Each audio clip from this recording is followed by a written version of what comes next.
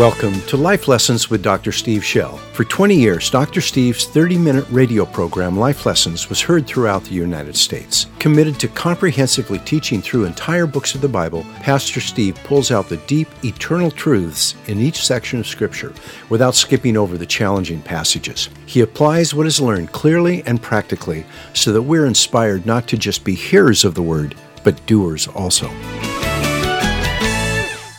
Open our ears to the Word of God, our hearts. We would love you, Lord. We would be discipled by you. We're not looking for you to just bless us. We are looking for you to lead us and train us and make us like yourself. So may the Word come alive, and may I be given the grace to just get out of the way and let us fall in love with you today. In Jesus' name, amen. All right, here we go. We're in John chapter 13. We're going to talk today about escaping betrayal. And we're going to watch really a very unpleasant moment as Jesus is actually betrayed by Judas. And we're going to learn from that because we watch how John has given us the gift. We watch how Jesus responded in the moment Judas left the room to betray him. And we learn from that, something very important.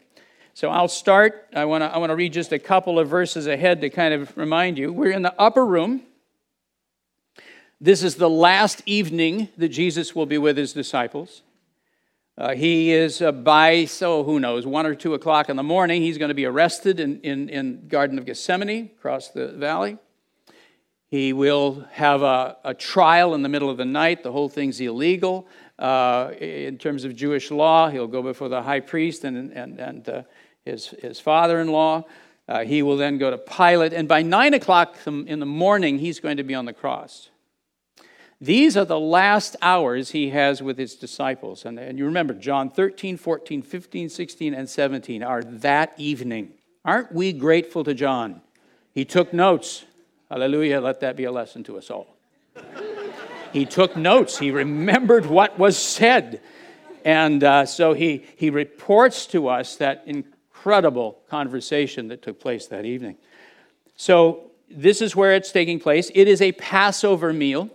It doesn't say so specifically here in John, but it says so everywhere else, including Paul. Well, there's no question what's happening. It's a Passover meal. They may have started to meet a little bit early in the afternoon so that he could get all of this in.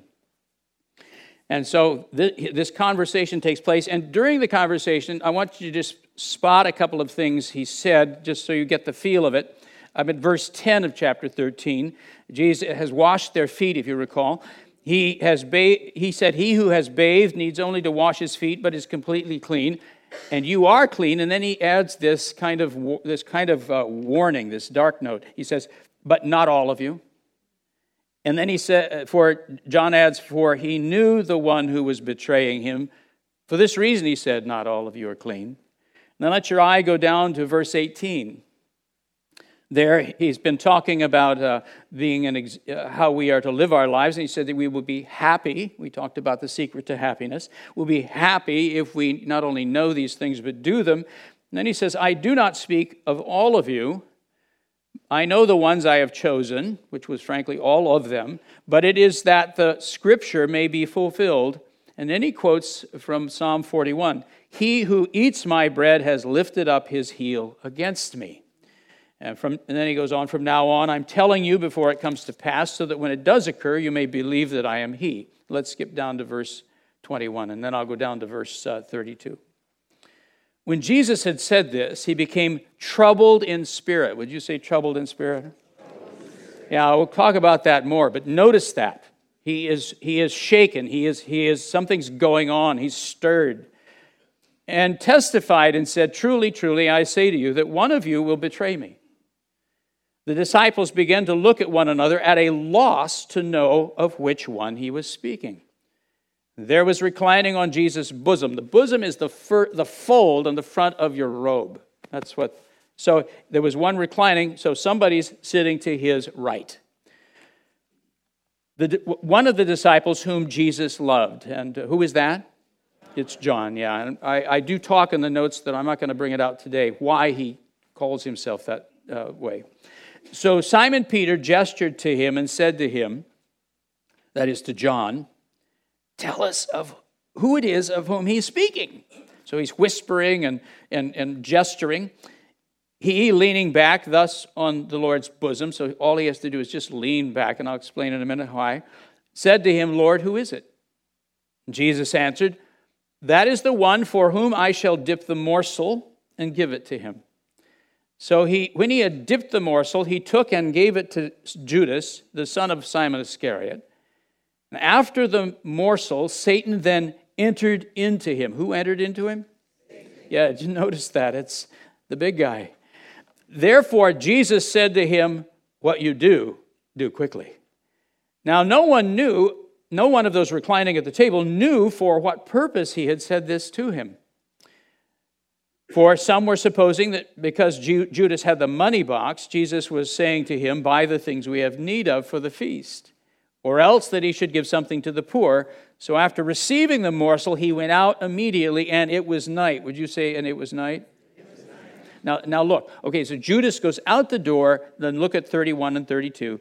Therefore, when he had gone out, Jesus said, now is the Son of Man glorified, and God is glorified in him.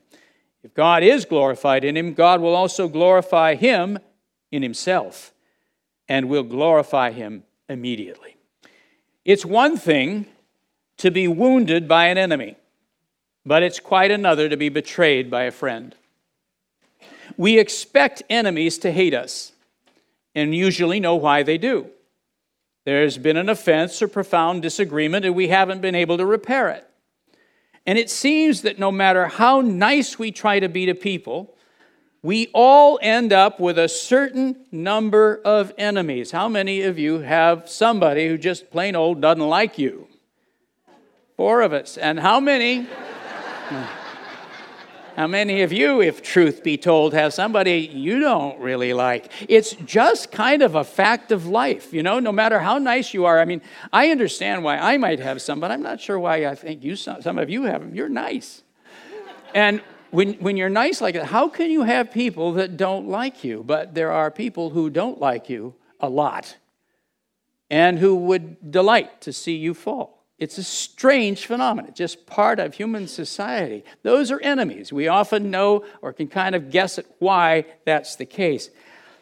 But betrayal happens very differently. It comes as a shock, a complete surprise. From someone we trusted and thought loved us. We discover that this friend to whom we opened up our heart and became vulnerable now hates us and may have hated us for a long time. Isn't that the worst part of it? You find out, wow, you felt like that toward me for so long, and I thought you loved me. It really hurts. And by the way, I'm going to be real careful today because this is an extremely painful subject. I am not going to go digging and make you feel horrible. We're going to talk about how to escape it, not how to get into it. So I'm not, but I'm going to talk about some of the dynamics, but if you're worried, I'm not taking you down to have to relive some things, God willing. The damage that revelation does to our self-esteem is profound. We are injured at a much deeper level. It causes us to question ourselves. If someone who knows us so well has decided we aren't worth loving, we aren't worth protecting, then maybe our own assessment of ourselves is wrong. Maybe they're right. Maybe we aren't worth loving. Maybe we aren't worth protecting. You see where this comes from? This is what betrayal does. It's very different. I know I got enemies and they hate my guts. Okay, whatever.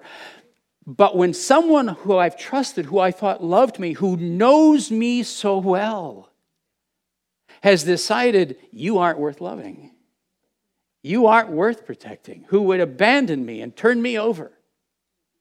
They know me. They've really registered their verdict on my worth. And it shakes you. And it leaves you wondering, wow, am I who I thought I was? It goes right into the gut and attacks your own self-esteem. Enemies can bruise us, but only people we trust can betray us. And when they do, they injure us in a way that without God's help may never be healed. These are the wounds that can leave lasting depression, that are the hardest to forgive. I can tell you the ones that you have to forgive over and over and over and over and over for years and years and years. It's the betrayals. And that leave us afraid to ever trust again. You see, there it comes. If I was totally confident in this person's love and commitment to me, and I was completely deceived.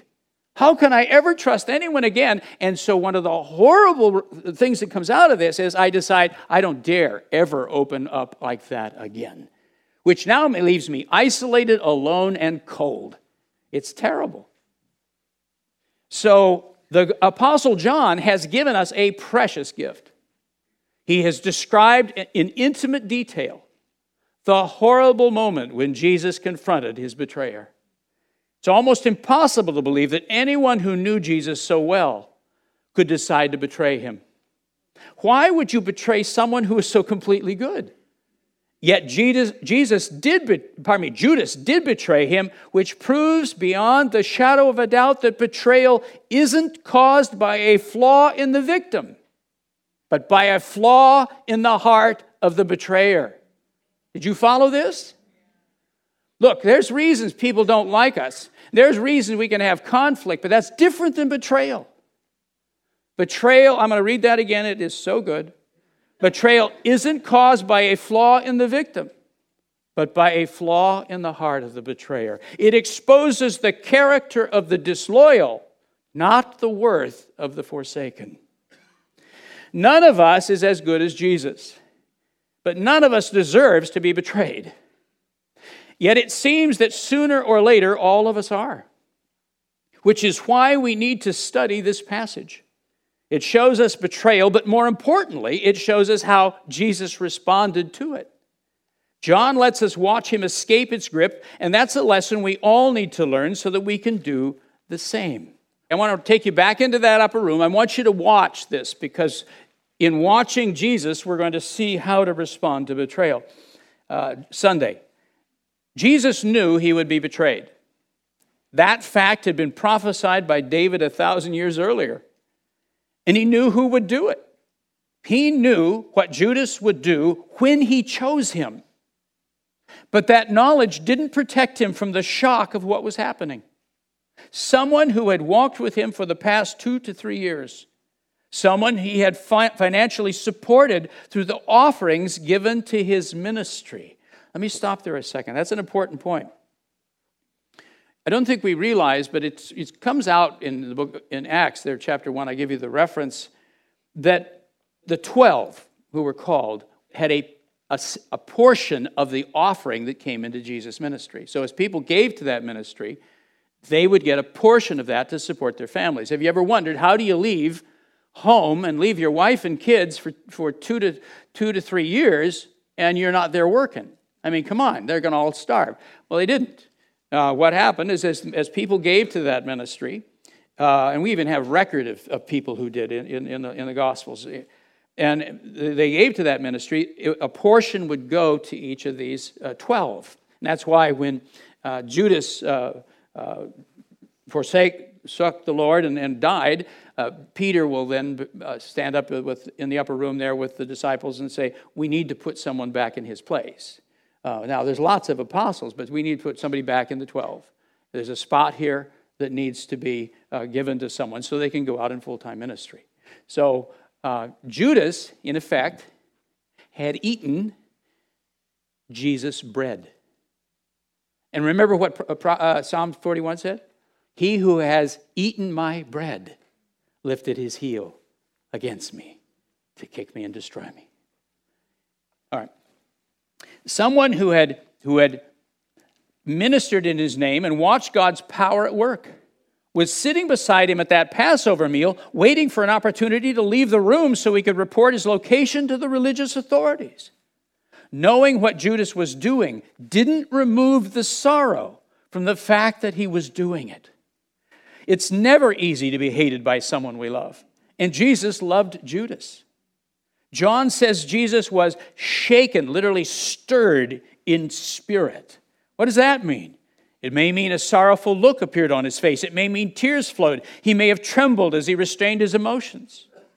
And those emotions were likely not only sorrow over the evil that was being done to him, but grief for Judas himself, knowing the horrors which lay ahead of him. If we recall how accurately Jesus described what would happen to Peter before he denied him, then surely he knew that the man sitting beside him would soon kill himself and die in his sin. Did you ever think that through? I mean, if he can tell Peter, before the rooster crows, you will have denied me 3 times. This talk about prophetic capacity. And so he's sitting there at that meal, and he starts to be shaken. There's an emotion. There's a stir. Jesus is suffering. Yes, he's being horrifically betrayed by someone he loves. But I can't imagine that he doesn't have he must know what's going to happen. Within I don't know, a day or so, Judas is going to regret what he's done, throw the money at the priests who refused to take it, the 30 pieces of silver, and then go and apparently hang himself. And it says his bowels will split open, and he'll be left there on a field of blood. So he's got to be grieving for Judas. This is just a horrible moment. Those feelings swept over Jesus. As they swept over Jesus, he solemnly announced, that's the word that's used, testified like a witness in a courtroom, "One from among you will give me over." There was no one else present, so the disciples knew it must be one of them. But who? Jesus had given no clues during their years together. He had not singled out one of them and treated him disrespectfully or spoken to him in anger. So the disciples looked at one another in confusion, not knowing who he meant. Doesn't that speak of Jesus' character? None of them know. Peter's sitting across the room. What you have, the way the room is seated, it's triclinium, they call it. It's a 3-sided low table, about 16, 18 inches high. And by this point in history, the way the Jews took Passover was you'd lay on your left side, and you took from the table right here with your right. So the person who's in Jesus' bosom, as it were, or on his right side, is John. And the person right beside him to the left, apparently, is Judas. So he's sitting there at this table with Judas right beside him. And Peter looks over at John, trying to be sneaky, and you can only imagine how effective that was with Peter. And it says he bobbed his head. Everybody's... Ask him, who is it? There was no point in hiding Judas' identity any longer. But to expose his treachery suddenly to everyone in the room might have started a fight. Undoubtedly would have. So Jesus chose only to tell John, probably to put his mind at ease that it wasn't him. But he didn't merely answer his question by telling him it was Judas. Instead, he revealed Judas by reaching out to him one last time. Part of every Passover meal is a small dish of bitter herbs. It's called maror. A piece of unleavened bread is dipped into those herbs and eaten as a reminder of the bitterness of Israel's slavery in Egypt. If you go back to this, this is not a custom that came along later. You go back to Exodus chapter 12, you'll have the lamb, you'll have the bread, and you'll have the bitter herbs. Those are the 3 things that are specifically mentioned there. So you've got at this table these dishes of bitter herbs in front of them. So you got the bread, you got the lamb, but you've got these bitter herbs. And they'll be around the table at various places. And what do they symbolize? The bitterness of slavery, the bitterness of sin, of being under the bondage of Pharaoh. And so when Peter gestures to John, says, who is it? Ask him who it is. John just has to lean back and say, Master, who is it? And Jesus whispers, "It's the one to whom I dip the bread." Now, my Bible calls it a morsel, which is kind of bleh. And if you think that's bad, King James calls it a sop. What it is the bread. And so what he would have done is reach that into the bitter herbs. Today they use horseradish, by the way, but whatever. They dipped it into the bitter herbs, and he will have turned and offered it to Judas. And you can only imagine the look in his eyes. What he's doing is prophetically warning Judas.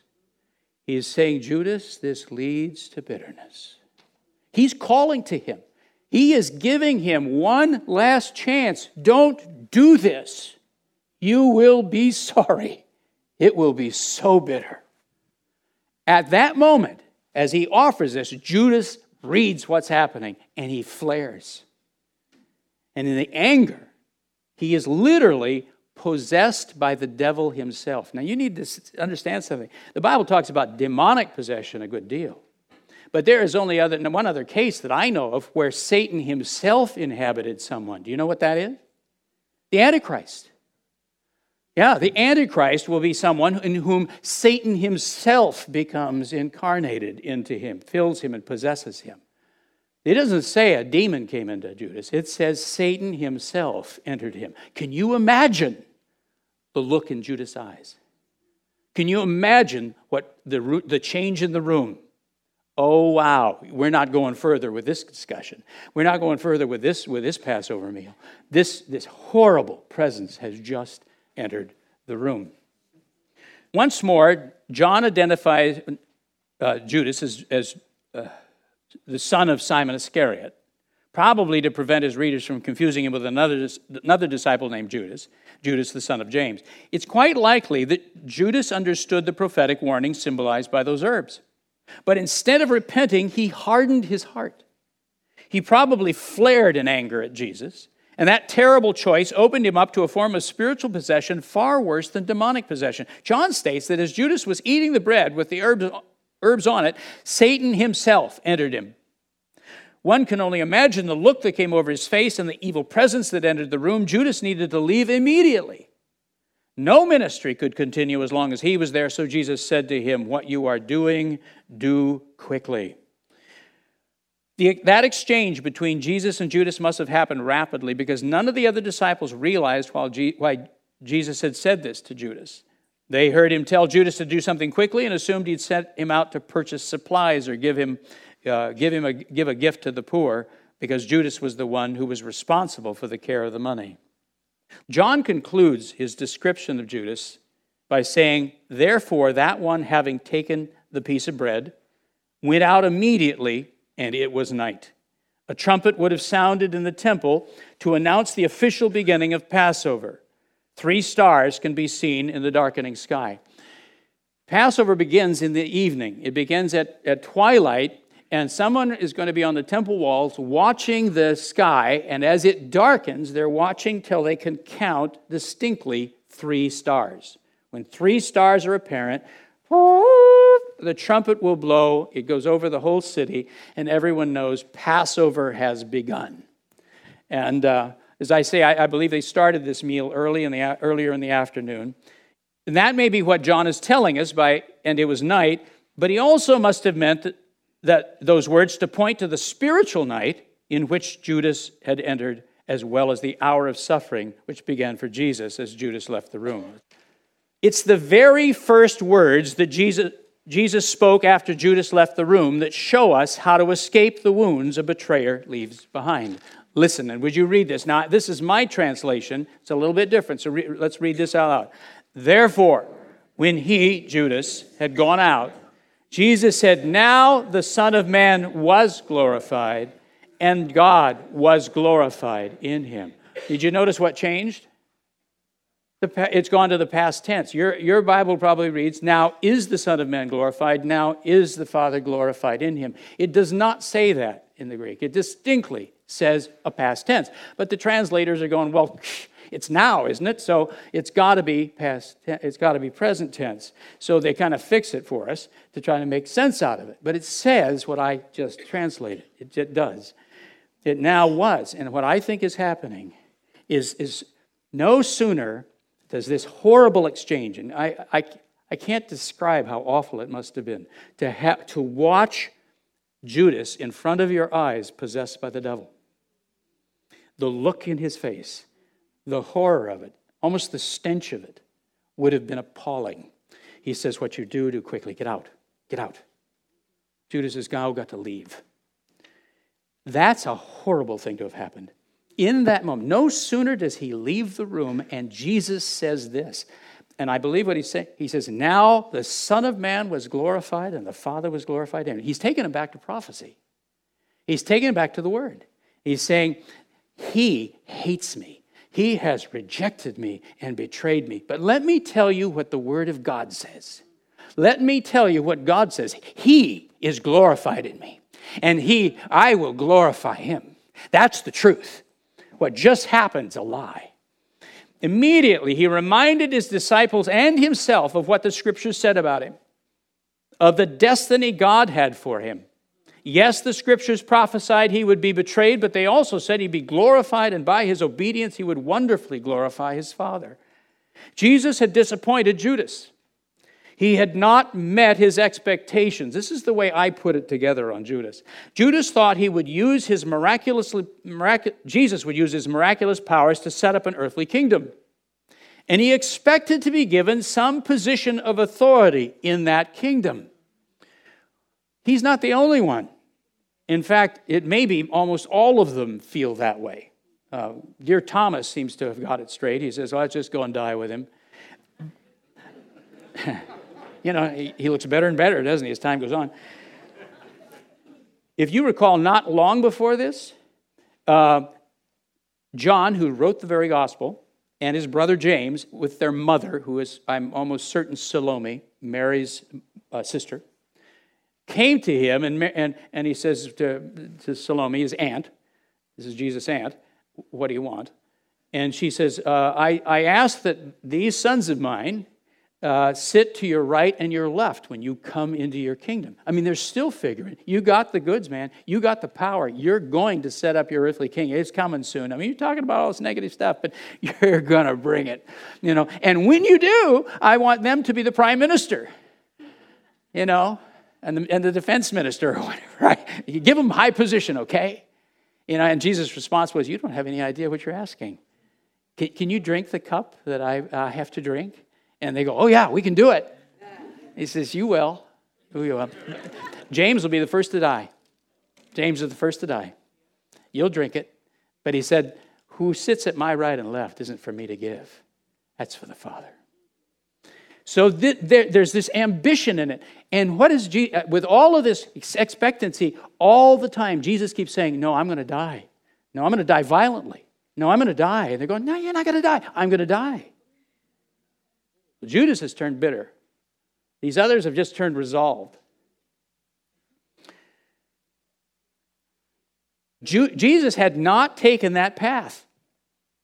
He was determined to die, and at some point, Judas' attitude toward him moved from admiration to resentment, maybe even disgust.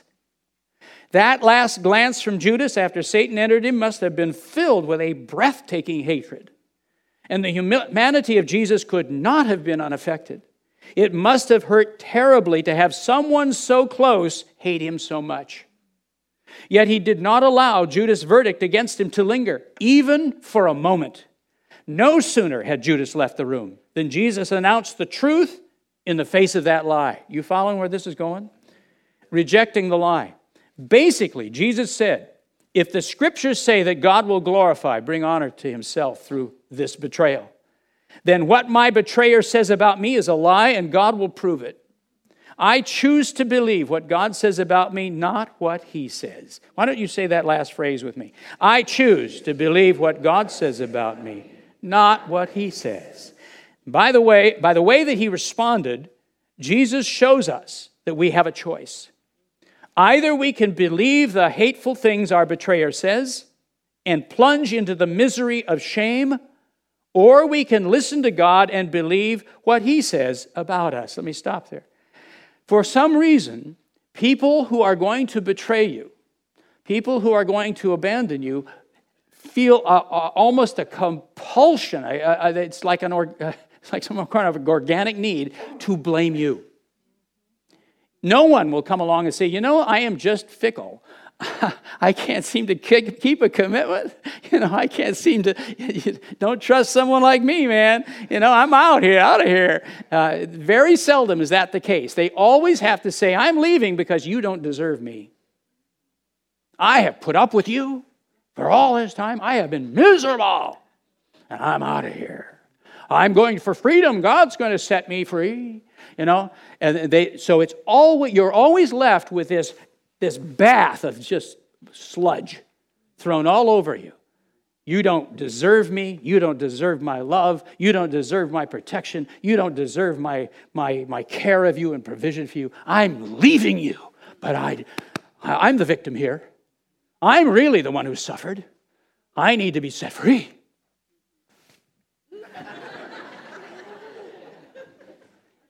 Does this ring of any bells? It's always that way. By the way, it's often that way when they leave the church, too. They got to come and tell me why I failed them. And I'm sort of thinking, why don't you just say goodbye? just go ahead. God be with you. Do you have to splash acid on me before you leave? It's just something about that need to justify ourselves in the process. The betrayer can plunge in... Thank you. The emotional damage a betrayer leaves is so deep, no amount of positive self-talk can heal it. We may try to ignore the judgments leveled against us, but it's like trying to ignore a disease. Betrayal has the power to outlast our resolve. In time, we grow weary of the struggle and give in, but when we turn our attention to what God has said about us, there is a power behind that truth that is far greater than positive self-talk.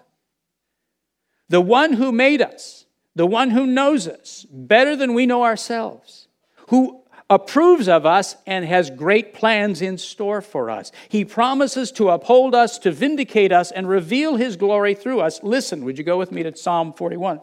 I want to show you the psalm that Jesus quoted earlier, because it doesn't stop at where He quoted. It goes on.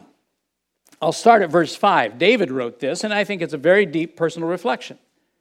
He pictures himself, first of all, lying on a sickbed. I don't know if he was ill or something. And then he says at verse 5, my enemies speak evil against me. When will he die and his name perish? That's what they say. They're waiting for me to die.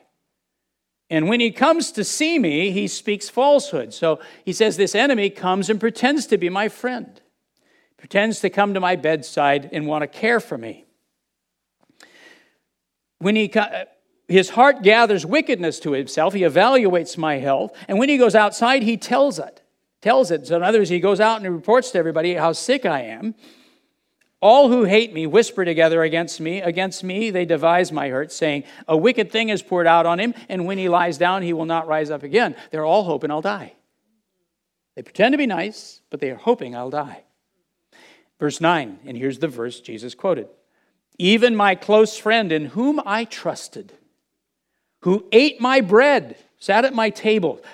Boy, in that culture, when you come into someone's home and you eat their bread and they feed you, there is a trust thing, and it's still to this day a strong issue in the Middle East. Who ate my bread has lifted up his heel against me. He's betrayed me. But now watch David. David does the same thing Jesus does. Watch him. But you, O Lord, be gracious to me and raise me up, that I may repay them. Now, David is not one to forgive an offense. He just soon smashed their teeth and stuff. Anyway, by this I know that you are pleased with me, because my enemy does not shout in triumph over me. As for me, you uphold me in my integrity. God, you know I love you. You know I trust you. You know I walk with you in my heart. Therefore, you set me in your presence forever. They want me to die. I ask you to vindicate me, my God, and set me in your presence forever. That's my destiny. Not what they wish, but that's the destiny for me. You see it? One more look at Isaiah 54:17. This is so good. You need to memorize it if you haven't memorized it. I'm serious. This is just one of those verses that's a treasure. It's But Isaiah chapter 54 is about saved people. Isaiah 53 has described the salvation of Jesus Christ. And then Isaiah 54 opens up and says, "O barren one, you who have borne no children, put out those tent pegs because you're going to have kids." And it's talking about the redeemed believer now, who is now going to be fruitful and reach many others. And then here are the promises to these redeemed believers, and it says this one is one of them, and it's for you. "No weapon that is formed against you shall prosper, and every tongue that accuses you in judgment you will condemn. This is the inheritance," that's what heritage means. "This is the heritage of the servants of the Lord, and their vindication," that means to be announced righteous and shown to be innocent. "Their vindication is from me, declares the Lord." Why don't you read that? Whatever version you have, read it out loud with me. "No weapon that is formed against you shall prosper, and every tongue that accuses you in judgment you will condemn. This is the heritage of the servants of the Lord, and their vindication is from me, declares the Lord." I put that to music many, many years ago. It's even, my song's even older than the song we sang today. And I had a friend, this was when we were in Arizona, in our church, a man who had come to our church. He was an extremely successful businessman. I won't go into the details of it, but I mean, he's in the big leagues. And he would hand out bulletins with his wife at the door. You know, humble man, gracious man. Well, he was so successful that he actually had some of the Nats, I explained the state, but some government officials who decided to use government power to try to take his business from him. And they began to charge him with whatever they could make up. And one day I opened the paper, and here was a thing with his picture in it, and saying that he was up for all of these things, and that they had the potential of 100 years in prison. I mean, that's what it said. And I thought, whoa. Man, and he would come by the church. You know, that he was really oppressed because he had been righteous. He had not. This was nothing more than just an attack. People who he had trusted had turned on him, and I thought he was going to have a heart attack. I mean, the pressure was enormous, and he'd come into the church when no one was there and just sit in one of the pews, and lean his head on the chair in front of him and just die. And I'd come by if I was around, and I just put my hand on him and just pray. Come on, you know, God, just lift him up, lift him up. And one of the moments when I was praying for him, I got Isaiah 54:17, and I said, "This is what the Lord says to you: No weapon formed against you will prosper, and every tongue that rises in judgment against you, you will condemn. This is your heritage as a servant of the Lord, and your vindication is from him, saith God." And I put it to music so he could sing it. And he did. And he hung on to that. Well, I won't go through any details, only to say, as time went on, God vindicated that man. And not only many of those people who were doing what they were doing lost their jobs, some of them ended up working for him. Come full circle, huh? You know? And I point out how kind he was. He even hired some of them. Like, really? He talk about turning the other cheek to your enemy. Yeah. And the Lord completely vindicated him. But boy, was it a ride. And it wasn't overnight. It was years in the process. You understand? But God is our vindicator. God is our vindicator. Isaiah knows it. David knows it. And you're watching Jesus engage this betrayal and turn to the Word and say, but this is what God says about me.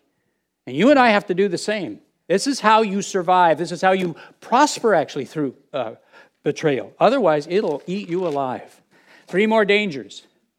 As we've just seen, the greatest danger that comes with betrayal is that we believe a lie about our own worth. We believe that we are who the betrayer says we are, not who God says we are. And we saw how Jesus dealt with that lie. No sooner had Judas left the room than he declared what the Bible said about him. But there are at least 3 more dangers which betrayal brings with it. Here's a list. Number 1, The first danger is that we become bitter and respond with hatred toward the one who hated us. In doing so, we take on the same spirit as the person who betrayed us. Even though we're a victim, that bitter hatefulness sours us as much as it did them. It damages you or me as badly as it does them. It turns us into them. Because they condemned us, we condemn them. And that judgmental attitude sours our relationship with everyone else. You can't compartmentalize. When you're that angry, that bitter, you spill that acid all over everybody. It affects every relationship gets soured because you're just got a belly full of this anger. And it dries up our walk with God. How do I know? I've been there. That's how I know. And I'll tell you the thing that the Lord's taught me. And again, there are enemies, but then there's the betrayals or perceived betrayals. And what I've learned to do, the Bible says, I am to bless those who persecute me. Am I? And pray for them. So there are certain people who are being blessed. I'm serious. And with all my heart, I'm blessing them and praying for them almost every day. Why? I cannot let that arrow enter my soul. It'll ruin everything. Do you hear it? You can't do it either. You have got to fight that stuff. It's got to come out. It has got to come out. It kills you. Get that out. How do you do it? You actually let that turn for good. And now you bless them. You say, what? Do it. Just bless them. Pray. That's what he says. Do it. Do it. Number 2. The second danger is that betrayal plants a doubt about our future. We feel ruined, destroyed, cast aside, as though that person had the power to take away from us the calling God had placed on our life. If we believe that, it can become our reality. We can spend the rest of our days looking backward at what someone took from us rather than looking forward to what God has planned for us. The assumption, the lie comes into your brains, you are ruined goods. That person, and sometimes they've really done something to us. I mean, our life is altered. And you think, well, there went plan A. All I have to look forward to at best is plan B. I'm just going to have to limp along, till I get to the end of the race and pull over to the side and that'll be the end of it. That's not true. Here's what God does. He gives you plan A by a different way. Now that preaches, huh? Say that with me. Plan A by a different way. Let me give you an example of this. One of the people who listens to our podcast is a prisoner in a state penitentiary in another part of the country. And this guy really did something really, really bad. I mean, it was famous, actually. And so he'll never come out. And in the course of it, he has come to Christ very real, very deep, very profound. And he's got a call as a pastor on him. Now, that state penitentiary, for some reason, doesn't have the funds, particularly for a chaplain, apparently, or a regular one. And so he is, in effect, the chaplain for the state penitentiary. He studies all the time theology and Bible things. He's pastoring and ministering. And he will never come out, but he will, for the rest of his life, be who God made him to be. His congregation happens to be in a penitentiary. Had this not happened, it could have been without the penitentiary. But who he is, plan A, is simply being done by a different way. Did you follow? The affairs of your life, the where and hows can be changed. But who you are formed to be, the good works you've been predestined to walk in by him who crafted you in your mother's womb, never changes. You have to remember that. You are not plan B.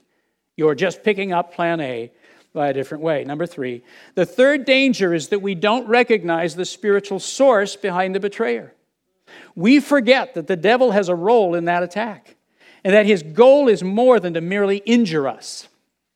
He is trying to prevent us from passing our faith on to others. His attack is ultimately against our spiritual descendants and our future generations. We may not see them, but the devil does, and knows that he is attacking them by attacking us. In that sense, betrayal is not only about us, it's about those who depend on us to shake off the lies and despair and rise up to fight for them. You are a fountainhead.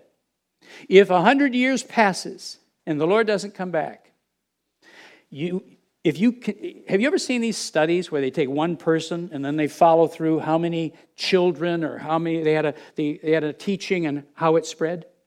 It's stunning. It's just amazing. You bring somebody to the Lord, and they bring somebody and somebody to the Lord, and they bring somebody and somebody to the Lord, and there's just this tree that just comes spilling out. The devil sees that. He isn't just going after you. He's going after your posterity. He's going after the influence, the Christ that you're going to pass over to others. He's trying to stop that, not just you. I'll show you in a minute somebody who spotted that. Here we go. Joseph. I'll just tell you what's happening. This is in chapter 50. It was worth reading later on. One of the best examples in the Bible of someone escaping from the grip of betrayal is Joseph. Though his brothers murderously betrayed him when he was young, years later he was able to explain to them why he would not seek revenge. He gave them 3 reasons which are as freeing today as they were then. Just briefly, you remember the circumstances? He's a young man, and his father has, you often hear it, given him a coat of many colors, is what they often translate. But what it actually was is a coat with, it was the coat worn by the oldest son. If you remember, Joseph is actually number 11, I think, in the family. He's got 10 brothers older than him, and Jacob, his father, gives to him, this kid, the coat of the oldest son of the family. Why did he do that? Just in brief, I'll tell you, I think, why. This was the first child by Rachel. And it wasn't just that he loved Rachel the most, and he did, but Rachel was the woman he tried to marry in the first place. He got stuck with Leah, if you recall. The father-in-law switched him. So he's got 10 kids by Leah, but this is his wife in his mind, his real wife, his first child. So Joseph is his firstborn. I can see why he did it. It's terrible parenting. I mean, it is just stupid beyond belief. And Jacob's capable of that kind of stupid. And this is just phenomenal idiocy as a father. But I can see why he did it. But he did it. And boy, did the older brothers take well to that. They just wanted to kill that kid. Their father, talk about betrayal from them. Their father just dumped him. And so they want to kill this kid. And at one point, you recall, they put Joseph in a pit. And they really were. This is not a bluff. They're not scaring the kid. They're going to kill him. And they're going to leave him there to starve. And Reuben, the oldest, he has the good sense to say, well, let's sell him to the slave traders that are going by, trying to at least save his life. Let's not have the blood on our head. So let's sell him. When Jacob died, when their father died, now we're all down in Egypt. Remember this? Joseph is the governor of Egypt. Oh, boy. When the father died, the brothers go, we're toast. Now that Dad's dead, he's going to kill us all. He's going to get his revenge now.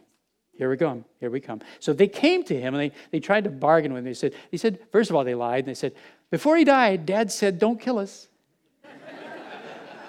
And now, you need to know that Jacob became, in his old age, a great prophet and a great old man. He was a wonderful man in his old age. He went through a tremendous amount of pain to get there. But he was no conniver anymore. He was Israel. He became Israel. He went from Jacob, the schemer, to Israel, the Prince of God. And in his old age, and he and Joseph were dear friends. So Joseph knows what his dad thinks. And so he begins to weep when his brothers come. He realizes, you don't trust me a bit. You think I'm going to kill you, don't you? And then they said to him, look, we just put you in slavery, right? So just don't kill us, enslave us. We'll become your servants, okay? And then he says this to them, because he has no bitterness in him. The man's got that out of his heart. He's free. How did he do it? First of all, he says, number 1, read this out loud with me, the quote. Do not be afraid, am I in God's place? Joseph refused to sit in God's judgment seat. Don't be afraid. Am I in God's place? I'm not the judge. He refused to condemn his brothers for their deeds. He was able to do that because he trusted that God would be the final judge and that he would apply to his brothers mercy and justice where it was due.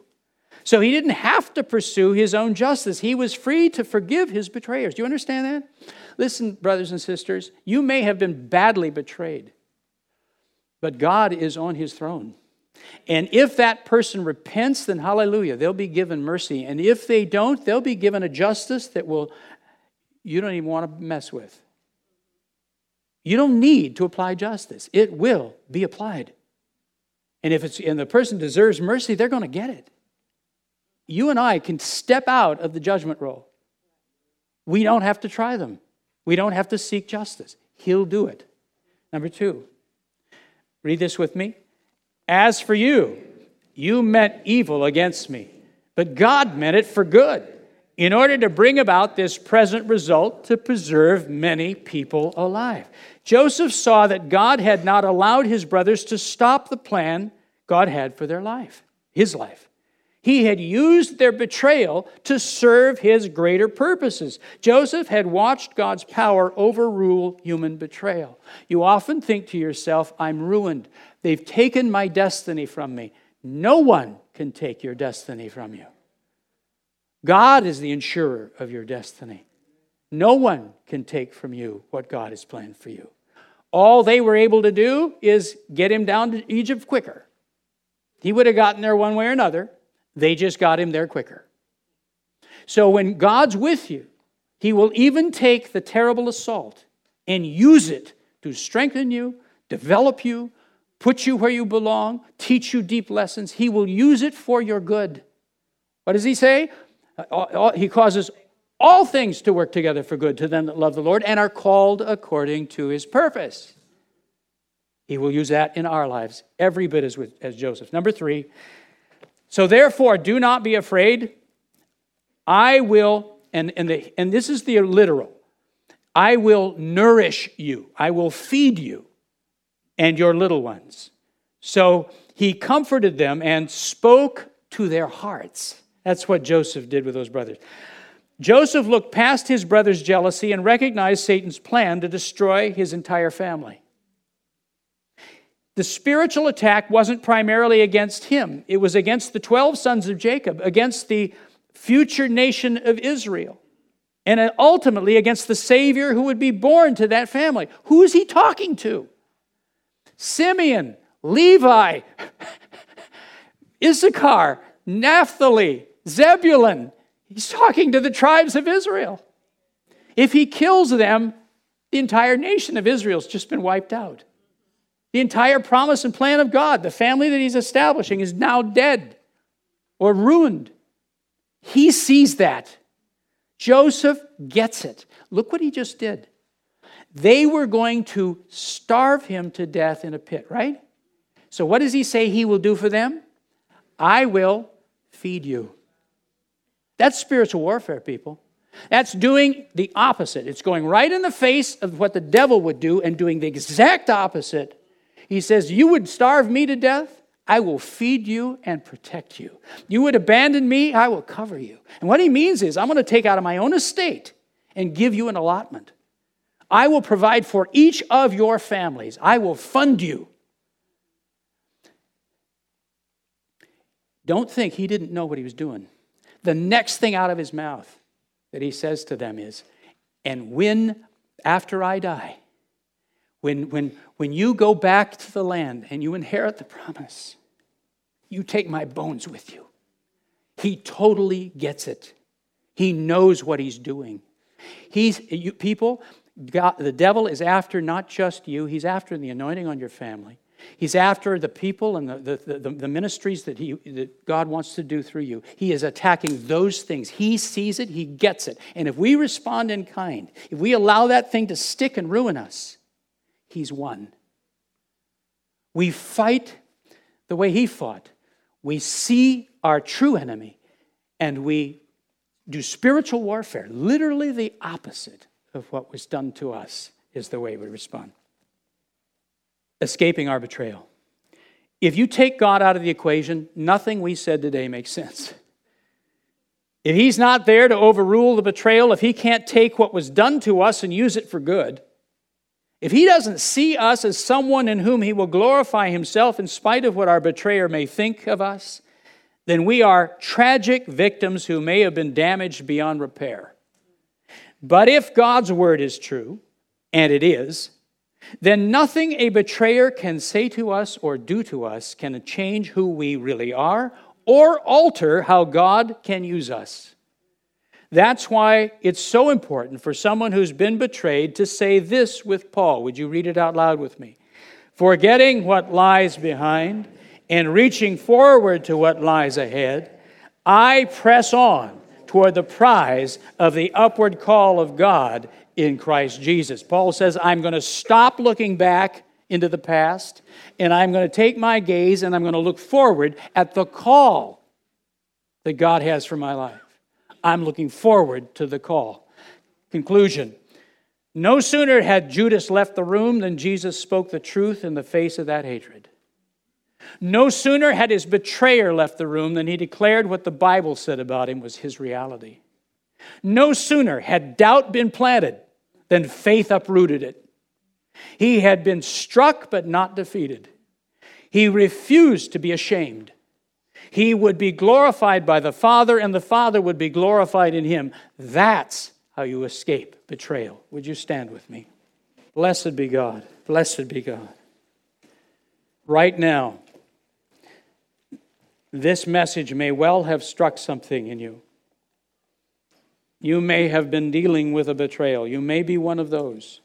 Did you hear what the Lord did? How did he handle the betrayal against him? He confessed immediately what the word said about him. This is how you fight this. And you see the hand of God. You overcome this wound by faith, not by getting even, not by harboring something, not by even positive confession of yourself, like, I can do this, I'm all right. No, you get back to the Word and say, this is what God says. This is what the Word says. This is the truth. And with that comes the Holy Spirit. And He strengthens us. Right now, would you bow your heads 1 second? Who today says, I got an arrow in my soul, but it's coming out. The Lord Jesus just showed me how to get this thing out of me. And I'm going to walk free. I am not a betrayed person. I am not someone who's just been left behind. I'm not ruined goods. I'm going to have plan A by a different way. God is with me. Who needs to raise your hand and say, that's my truth today? Hold it high. Father God, see our hands. See our hands. We are confessing that truth for David, that truth for Joseph, and that truth most of all for our beloved Lord Jesus. It's our truth. It's our truth. We're who you say we are. The plan for us is what you do. Nobody can take our destiny. Lord, where we have doubted and where we've grown afraid, forgive us. Where we fought fire with fire, where we tried to return what was done to us, to hurt back as badly as we've been hurt, forgive us. Lord Jesus, pull that arrow out. Pull that wound out of our soul. And we go forward now, Lord. We forget what lies behind, and we set our gaze on the prize of the upward call of Christ Jesus. And we're going to live full out for that which you have purposed for us till we see you face to face, soon and very soon. We love you. We honor you. You are our healer. You are our redeemer. You rescue us out of the pit. We love you beyond words. We confess that in Jesus' name. If you agree with my confession, would you say, yes, Lord? Yes, Lord. Thanks for listening. If you like this podcast, please click the like button, subscribe, and share it with a friend. For more information, just head to our website, lifelessonspublishing.com. That's lifelessonspublishing.com. There you'll be able to order many of the books Pastor Steve has written.